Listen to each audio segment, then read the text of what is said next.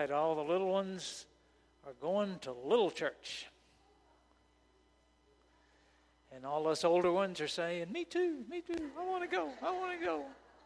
Well, you can't. You got to stay, all right? It's good to be with you again. We gathered last week, and you checked me out to see if I could preach. I see a few empty seats this week, so a few of them decided I couldn't. So they're right, you're wrong, but we're going to go on anyway, okay? And I also wanted to find out if you could listen. And so we're going to give a little test because we got together and we talked about why God has given us the purpose to exist as a church. And we just looked at the first book of the New Testament. Matthew went over to the last chapter and looked at that great commission that he gave us. And he said, you have an authority. And we discovered who's our authority. Yeah, you listened well. Good. Jesus is our authority. I'm not your authority. Jesus is our authority. But then he also gave us an assignment. He gave us something to do as the people of God. Do you remember what those three things were? Make disciples is the first one. Baptize them in the name of the Father, Son, and the Holy Spirit. And then, boy, that's cutting straight to the chase. You know, not teach them to obey, just obey. Yeah, I like that. Yeah. And that's what it was about. And he said, during all of this, there is an assurance that you have. And what's the assurance we have as believers? He is with us. You will never go anywhere by yourself. As a believer in Jesus Christ, He's taken up residence in you by the power of the Holy Spirit, and He is with you. You'll never have to worry about speaking to somebody, but what He's right there helping you to speak, and we have that assurance.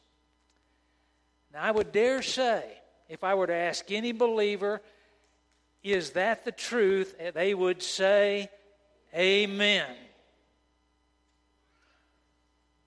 Or that too.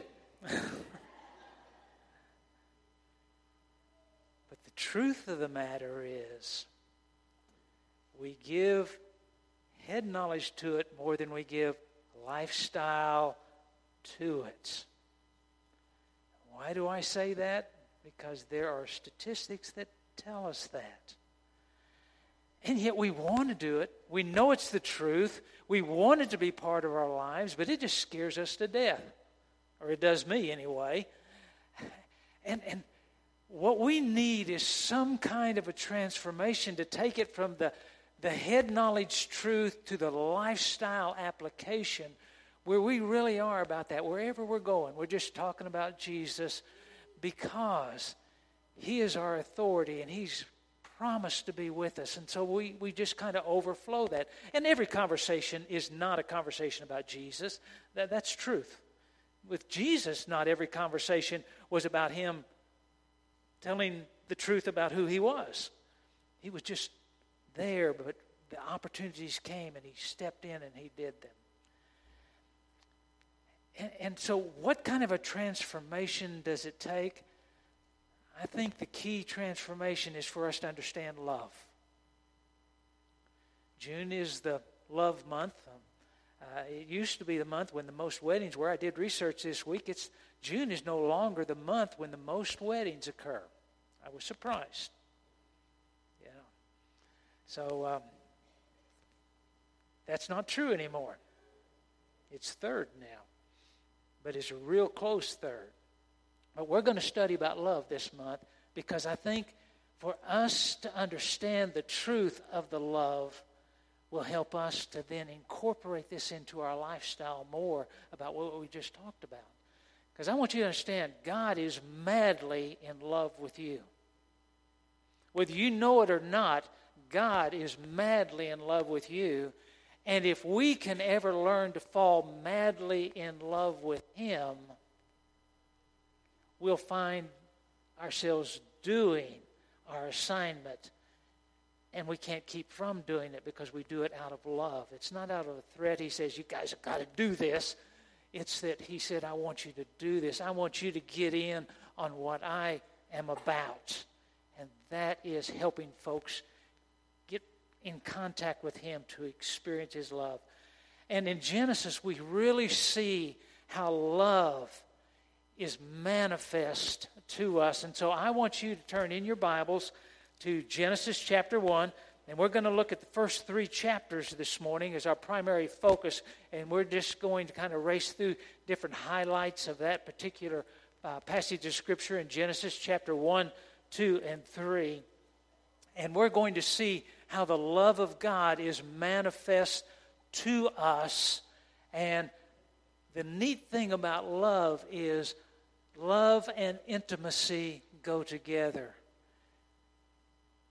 And when we really see this, even in the first chapter, when we look at this, we see that God loves us so much that He desires intimacy with us. And so we go right to the beginning. It says in Genesis 1:1, in the beginning God created the heavens and the earth. He created all of this. And then He begins to go through this first chapter talking about how He created it. And there's some unique things about this in here. We get down there into verse 3 and it says, and God said, let there be light. And there was light, and God saw the light was good. And then it says, down toward the end of verse 5, and there was evening and there was morning the first day. Now, I don't know whether you find that an interesting phrase, but I do. The end of the first day, there was what? Evening and there was morning. We do it different. It's morning moving to evening. But when God was looking at it, He said, first thing I'm going to create is light.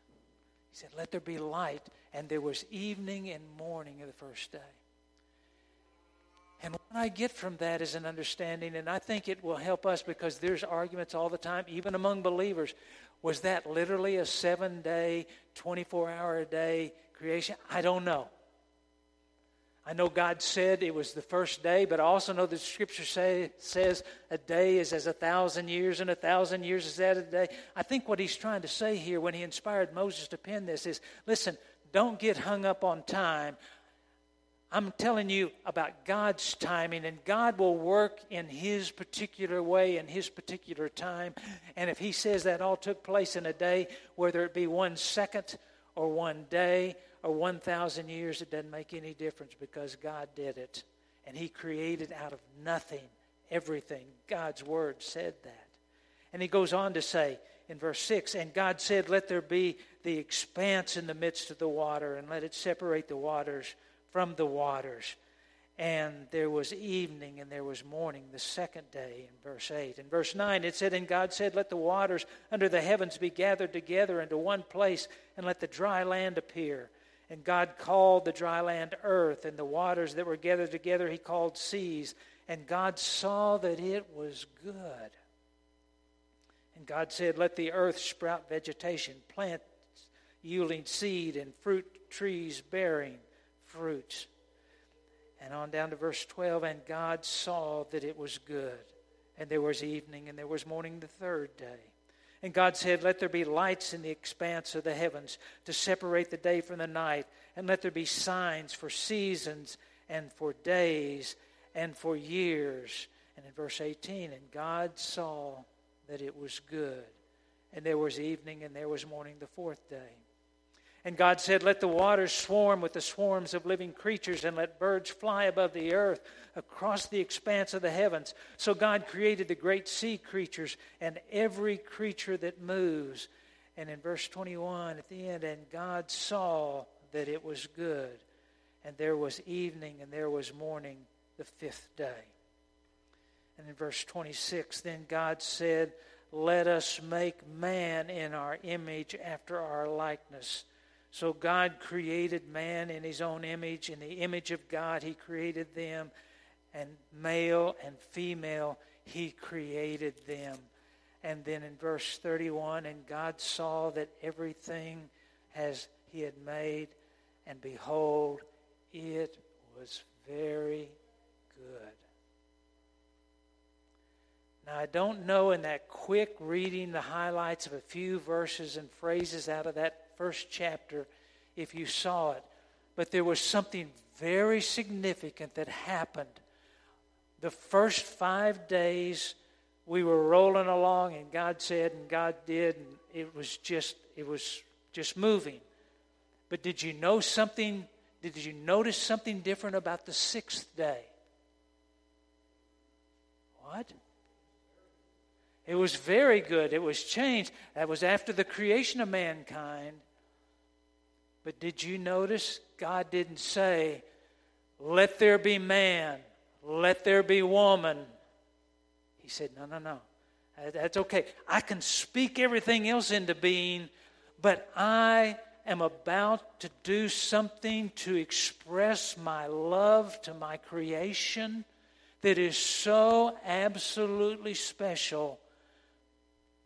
It's not enough to say, I could say, man, become.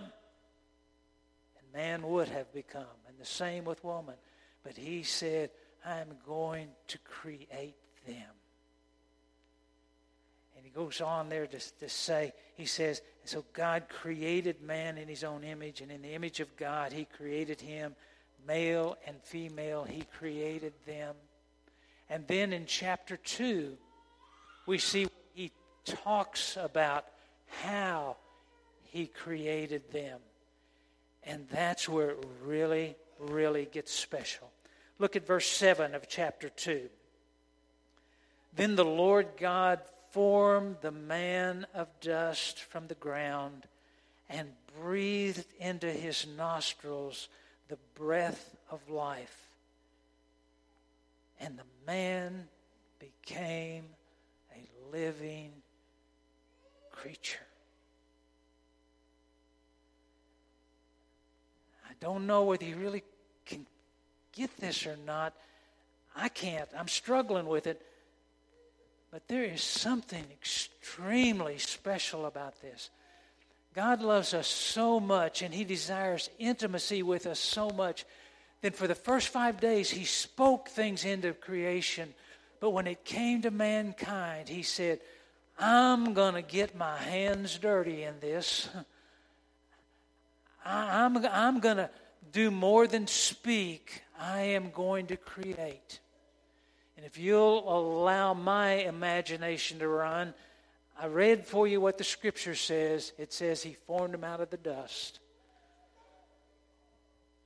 But when I think of my Heavenly Father and what he did, my mind begins to run with it. And I begin to see God saying, this is good. I'm glad I got the lights and the plants and the animals and everything. But now, this dirt that I spoke into being, this dirt that I spoke into being, I'm going to form it together. And I'm going to do something special with it. And he started forming little toes. I think I'll do a big one. Yeah. Need to remind them not to walk through the darkness without shoes. They'll stub that big toe and it'll hurt. Oh, and then the little pinky. Because this little piggy went wee, wee, wee all the way home. I just sensed the joy that he saw what was going to happen with mankind. And then he started putting together those ankles, those skinny little ankles that are going to hold up the structure of this man. And then he began to continue to scoop up the dirt, and he built legs, strong legs, that could take a man through life. And then he chiseled him at the waist. Some of us not so chiseled at the waist.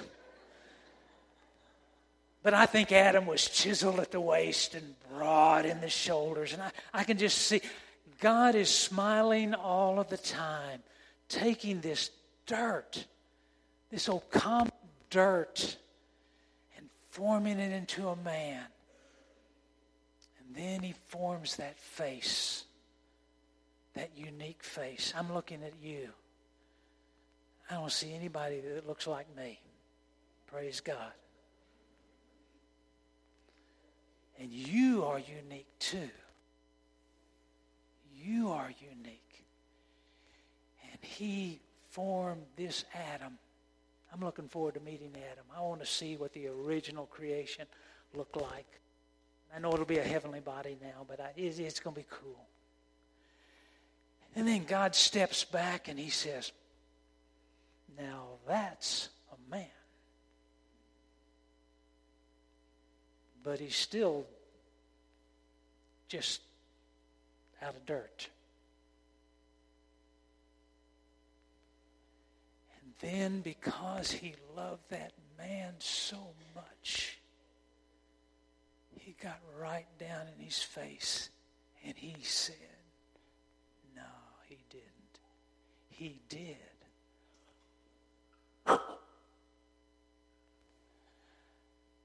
And all of a sudden, the man began to breathe. And man became a living creature, not because God spoke him into being, because God molded him out of the very dust that He had made and created him to be a living being. And we pick it on up. And if you go to verse 20 of chapter 2, and the man gave names to all the livestock and to the birds of the heaven and to every beast of the field, but for Adam there was not found a helper for him. So the Lord God caused a deep sleep to fall upon man, and while he slept, He took one of his ribs and closed up its place with flesh. And the rib that the Lord God had taken from the man, He made into a woman and brought her to the man. And then the man said, this at last is bone of my bones and flesh of my flesh. She shall be called woman, because she was taken out of man. The woman likewise was a special creation. Adam, after God had created him, he went around and he named all of the animals and the trees and everything. But there was no helper for him. And he needed a helper. God knew he needed a helper. And Adam looked at God and said, God, there's some really neat things that You've created, but the duck-billed platypus, no. That's not my helper. That's a weird-looking thing You created there, but it's cool. And then he looked over at the elephant and he said, no, that's more than I can handle. And then he looked at the giraffe and he said, if that's my helper, she'll need lots and lots of necklaces and jewelry, and I can't handle that.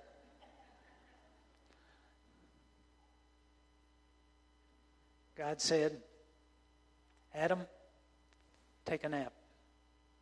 I got a plan. So Adam fell asleep, a deep sleep. God opened him up. God took one of His ribs and He closed the womb. And then He took that one rib, and like He formed man, He formed a woman. Now, ladies, I don't know what you think about us, but I know what men think about you. God did a good job. He did a real good job. He worked on us and kind of got a working model, but He said, I can improve this, and I'm going to make a woman. Yeah.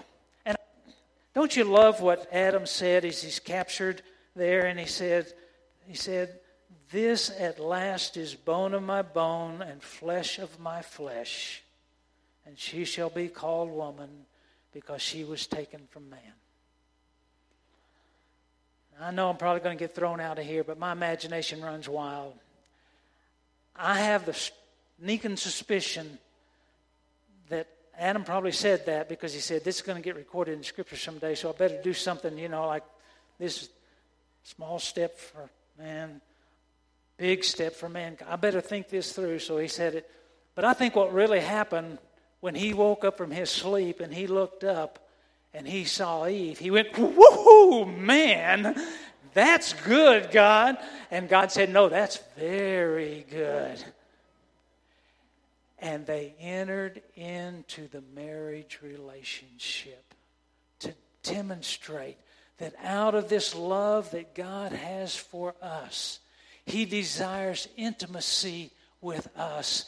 And that we don't just experience His love, but we experience His intimacy. Do you know how much God loves you and desires to walk with you absolutely every moment of every second of your life? But then we get to chapter 3. And the intimacy is shattered, but God's love remains. Verse 1, chapter 3. Now the serpent was more crafty than the other beasts of the field and the Lord God had made. And he said to the woman, did God actually say to you, you shall not eat of any tree of the garden? And the woman said to the serpent, we may eat of the fruit of the trees in the garden, but God said, you shall not eat of the fruit of the tree that is in the midst of the garden, neither shall you touch it, lest you die. But the serpent said to the woman, you will not surely die, for God knows that when you eat of your eyes, your eyes will be open, and you will be like God, knowing good and evil. That is an outright lie. Did I not read? So God created them in His own image. In the image of God He created them. He only changed one word. He put not in there. God said, if you eat of the tree in the midst of the garden, you will surely die. And the serpent said, you will not surely die. 1 3-letter word changed the whole meaning. So when the woman saw the tree was good for food, and that it was a delight to the eyes, and that the tree was to be desired to make one wise, she took of its fruit and ate, and she also gave some to her husband who was with her, and he ate. And their eyes were both opened, and they knew they were naked. And they sewed fig leaves together and made themselves loincloths. Eve blew it. And so did Adam.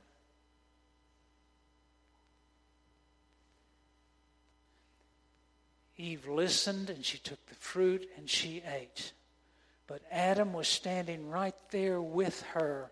And if Adam would have done what he should have done as the head of the family and said, Eve, no, God said, and both are guilty. And when they get in a conversation with God here in just a moment, everybody's trying to blame everybody else. And isn't it a perfect illustration of who we are today? It's not my fault, it's their fault. If they had done this, I wouldn't be here. And all of a sudden, intimacy is destroyed between the husband and the wife. It's destroyed between the man and the woman and God. Everything is just messed up bad, except God's love. God's love. Because look, it says there in verse 8, and they heard the sound of the Lord God walking in the garden in the cool of the day, and the man and his wife hid themselves from the presence of the Lord God among the garden. But the Lord God called a man and said to him, where are you?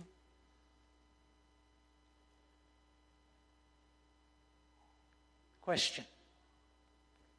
Did God know where they were? Yeah, obviously so. He knows everything. Why ask such a silly question then? I think the question was to Adam, Adam, do you know where you are? You've moved out of that intimacy that we had together. And now you're trying to hide from me. But my love, it hasn't changed. My desire for intimacy hasn't changed. You've changed, and you've withdrawn yourself. but I'm going to stay. I'm going to stay. And look how he demonstrates his love.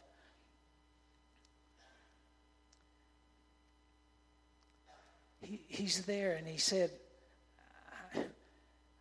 I'm listening to all these arguments, and I see that you're deceived by Satan. It says there at the end of verse 13, the serpent deceived me, and I ate. And God said, yeah, you were deceived because you weren't tuned into me at that point.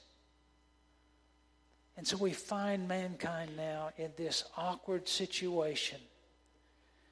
But there's good news, because as you go on over to chapter 3, verse 21, and we see that even though the intimacy had been destroyed, even though God's love remained, God's desire for intimacy never changes, and he keeps on keeping on to develop that intimacy because he never stops loving.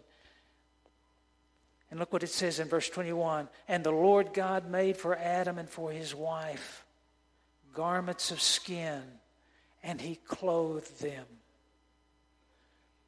God pursued them and said, I'm going to take care of you. And we see the first blood sacrifice that begins to paint the picture of what Christ is going to do in the days ahead. And he said, I'm going to follow after you. I'm never going to leave you alone. I'm going to keep after you because my love never stops. And I want you back in this intimate relationship. And we'll start with baby steps, but we'll go on and we'll rebuild it. Go on down to verse 23. And therefore the Lord God sent him out of the garden. God cast Adam and Eve out of the garden to protect them. Which says he drove them out of the east garden and put a cherubim there in verse 24 and a flaming sword to turn them away to guard the way to the tree of life. He said, right now, you know good and evil, but I don't want you to eat from the tree of life, because if you eat from the tree of life, you will die in that situation and we will never be together again. So I'm going to protect you. I'm going to pursue you because I love you, and I'm going to protect you because I love you. And I'm going to work on bringing this love to fullness and intimacy, just like back when I was molding that dirt, forming that rib into two unique people that I love. And he keeps trying to restore that intimacy because he never will stop loving us. So what's the point of all this? Where am I going? T-Mac, what's this got to do with us and the Great Commission? Everything. He is madly in love with us. And when we fall madly in love with God, all of a sudden we will want to do the things of God. I remember when I first began falling in love with the woman who's been my wife for well over 4 decades. And I hated Chinese food. All those little worm-looking things, noodles, and mixed up vegetables. They're not separated meat. All this stuff. But Ginger loves Chinese food. Where do you want to go eat? Let's go to Chinese. Oh, really? Okay. I loved her, and I wanted to do what she wanted to do. Guess what one of my favorite styles of food is nowadays? You got it. I could eat Chinese all day long. Because love makes us do things that at first we seem uncomfortable with, but then we begin to see the joy in it, not only in doing it, but in the joy of the one who has tasked us to do it. Look at Psalm 139 as we wrap up. Psalm 139. Here's the bottom line for us. You know this passage of Scripture if you've been in the Word much at all. Psalm 139, verses 13 and 14. For you formed me, you formed my inner parts. You knitted me together in my mother's womb. I praise you, for I am fearfully and wonderfully made. Wonderful are your works, my soul. It is well known. God created Adam. He created Eve. And He created you and me. He put us together with that same loving relationship where we were in the womb of our mothers. And then turn over to 1 John. 1 John, verse 7. Beloved, let us love one another, for love is from God, and whoever loves has been born of God and knows God.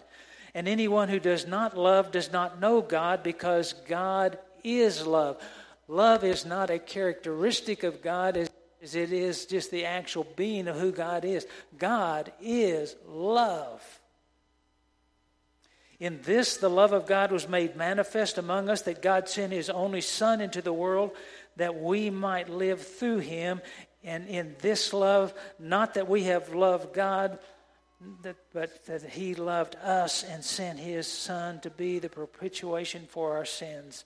Beloved, if God so loved us, we ought also to love one another. No one has ever seen God. If we love one another, God abides in us, and His love is perfected in us. Listen, God initiated it all. And God is love, and He's called us to love and to get in on this intimate relationship with Him so that we can, by His power, the power of the Spirit, fulfill what He wants to do in our life. It runs from the Old Testament to the New Testament. Don't look at it at this point, but if you'll go back and look at Exodus chapter 20, verse 6, and it's talking about having no engraving images before Him when He's giving the Ten Commandments. You'll have no other gods. You'll have no engraving images. He says, don't do that. And then He says, because that's wrong, and I'm not going to let that happen. I want to be first place in your life. And He said, and those who love me will keep my commandments. Way back in Exodus, Moses is getting this word from God. And then in John chapter 14, go to John chapter 14. Look at that one. John chapter 14, verse 15. It says, if you love me, you will keep my commandments. Jesus Himself is saying that to the disciples. Listen, what was said to Moses, I'm now saying to you, if you love me, keep my commandments. And I will ask the Father, and He will give you another helper. Just like Adam got Eve. Each one of you has the Holy Spirit to help you. I will give you another helper to be with you forever, even the Spirit of truth, whom the world cannot receive because it neither sees Him nor knows Him. And you know Him, for He dwells with you and will be in you. God has been putting this all together, and He knew we would struggle with that great commandment, the Great Commission. He said, that's going to be tough. But if you'll fall madly in love with me, watch what I will do in you. And so here's my question for you this morning. Do you love Him? Now, don't answer too quick. Do you love Him? I mean, have you fallen madly in love with Him? I know you love Him. But have you fallen madly in love with Him? Well, you're willing to eat Chinese food if that's what it takes. No, that's silly. If you fall madly in love with Him, you will find, wow, thank you for your authority, Father, that I go in your name. Thank you for the assignment you've given me. And thank you that I'm never by myself. Thank you, Father. And let's just keep letting the intimacy flow between us. Would you bow your heads and close your eyes? Father, would you speak to us today? Father, I know we love you. But Father, I'm struggling to fall madly in love with you. And it's a process. And I think I'm doing better now than I was 20 years ago. But I trust that 10 years from now I'll look back on today and say I wasn't near then what I am now. I pray that it's a growing love. And Father, if there's anyone here today that doesn't know you as their Lord and Savior, they're separated from you, Father. They're separated from your love and your intimacy.